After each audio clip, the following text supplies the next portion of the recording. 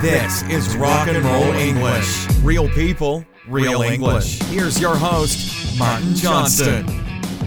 Hello everyone and welcome to another episode of Rock and Roll English Full Volume. And I'm here with... Dan the Man. Oh yeah, baby. And I'm going to tell you what we're speaking about today, Dan, because I feel kind, okay? You know, it's just share some kindness in the world. What's gotten into you today? So what's gotten into you there? What's happened to you, basically, he's saying. I don't know, Dan. The sun's shining. I just feel good, okay? Okay. And speaking of the sun shining, because although it's February, in Sicily, the sun often shines. And we are speaking about going on holiday, okay? Because, you know, it's difficult in the winter sometimes. So let's talk about some positive things for once, Dan. Okay, sure. I don't know if I've got any positive stories, but I'll try. Well, in fact, we're not really talking about positive things. We're talking about what British people do on holiday. Because generally, the Brits, as we call them, I mean, we are Brits as well, aren't the best behaved on holiday, are they, Dan? The worst. Well, generally. So the first one is to get a drink at the airport. So do you do that, Dan? I used to when I was younger, but now I don't like drinking as much. So it depends what time it is. If it's in the evening, yes. And when I say drink, obviously, I mean alcoholic drink. Yeah. What about you? To be honest, I've never been a fan of that, drinking at the airport, and especially when it's very early in the morning. I have been on holidays, on stag do's. So remember, stag do is like the party, let's say, before a man gets married. But women are just as bad on hen do's, from what I understand. Anyway, I've been sitting in an airport at like 5 o'clock in the morning. So the flight's at 6 o'clock in the morning, and everyone gets a pint of beer. At Wetherspoons, yeah? Yes, which is like a cheap, horrible pub in England. And I just think, oh, like really, that is just so disgusting. What pleasure is that beer giving you at 5 or 6 o'clock in the morning? And I agree. But if it was the evening, I would definitely get a beer. Depends. Lovely second conditional there, Dan. So this is even before people go on holiday. And then when people are on holiday, the first thing generally that British people do is say basically, where is the nearest Irish pub? Especially like going to sort of like Greece, Spain, places like this. So you know they're in England, so they go to a new place and think, let's explore a new culture. Okay, new culture, what should we do? Let's go to an Irish pub, eat an English breakfast, and then watch English football. English breakfasts are good, but I will say that there's a few Irish pubs here in Toulouse, and they're definitely the best places to go. I think... That's just because you're a hooligan, Dan, as I've said many times. No, a lot of the French people go there as well. Spanish, Italian. It's very popular. Yeah. Well, it's generally, for like the international community. But you're not really, you know, immersing yourself in the French culture, are you, Dan? I do that in the morning. Sure. In Palermo, where I live, it must be the only city in the world that doesn't have an Irish pub. Really? Yeah, it is annoying because I would like to watch English football there sometimes, but never mind. I immerse myself in Italian culture, Dan. I go out for a coffee, have a croissant, or cornetto as they say. Yeah, but they say cornetto for a croissant. And I remember when I first arrived, people in the morning were saying to me, do you want a cornetto? And obviously that's an ice cream. And I was thinking, no, of course I don't want a fucking cornetto. It's like 8 o'clock in the morning. Why would I want like a chocolate ice cream? I'll have a beer, thanks. Yeah, exactly. Sitting there drinking my pint. So find the tea bags is another one, Dan. Do you take tea bags with you on holiday? Sometimes, yeah. I'm funny about tea, God, though. You're just a typical... We often say Brits abroad, so British people abroad on holiday. And that is you, Dan. You talking about English breakfast, drinking at the airport, and bringing your own tea bag. So far, every point on the list you have said yes to.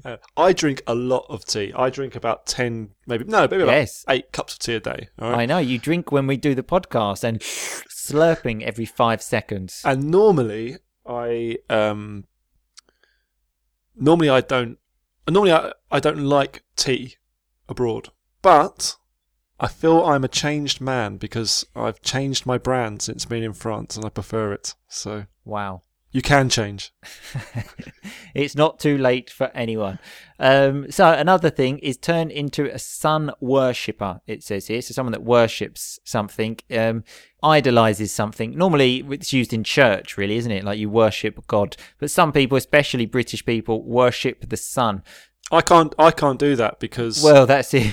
whenever I go to a beach and try to get a little bit of sun, I've had it before where people stop and stare at me because I'm so white.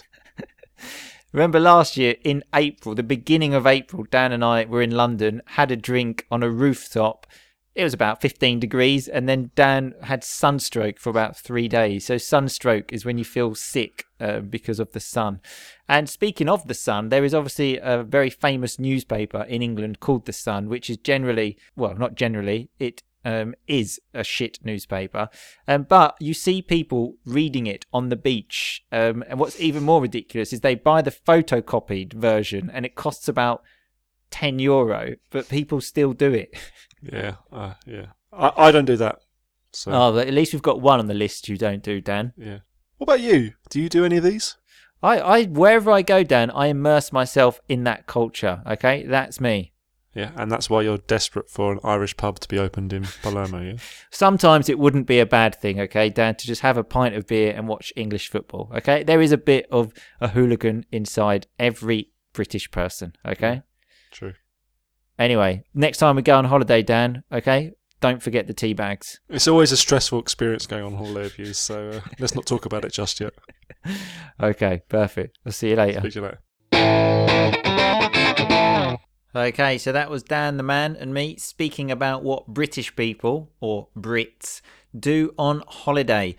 Anyway, remember, the transcript to this episode is in the members area. If you want to be a part of the members area, go to rockandrollenglish.com/full volume, and Dan the Man will send you an email to invite you into the secret group, and he will give you the transcripts.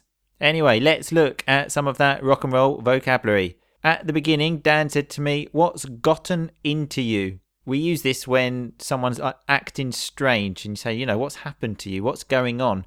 One other thing to notice there, Dan said the American version. What's gotten into you? Normally, us Brits, British people, say, "What's got into you?" So I should probably say that to Dan, actually. What's got into you, Dan? You're speaking like an American. Oh my God. We also had the term Brits, which I've already explained, which means British people. Brits abroad, as we said. Had stag do and hen do again. We had that even yesterday. Remember, they're the sort of parties before the man gets married or the woman. Stag do for the man, hen do for the woman. As I said in the podcast last week, to remember vocabulary, you need to see or hear it 7 different times in different contexts. That's already 2 for these words, because the more exposure you have, the more chance there is that you will hear the words again, and then you will remember them. Thank God. We had the word slurp when I said that Dan slurps on his tea when we record the podcast, like, which is very, very annoying, believe me. We had the term worship, which is like when someone adores something. As we said, generally used for church, like people worship God. But British people worship the sun, probably because there is no sun in England, unfortunately. Although sometimes there is, some days there is. And speaking of sun, we had the term sunstroke, which is what happened to Dan when he spent about 15 minutes in the sun when it was about 15 degrees. So sunstroke is when you feel sick, basically, for a long time. If I remember correctly, he had 3 days off work sick for that. So that's what sunstroke can do for you. Anyway, that's the first week of full volume finished now. It's over, the first week. One more free week to go. And then after that, obviously, it won't be free. But if you want to continue with the everyday exposure to improve your English, go to rockandrollenglish.com/full volume. Keep on rocking, people. Thanks so much for listening to Rock and Roll English. For more great content and to stay up to date, visit rockandrollenglish.com and facebook.com/rockandrollenglish. We'll catch you next time.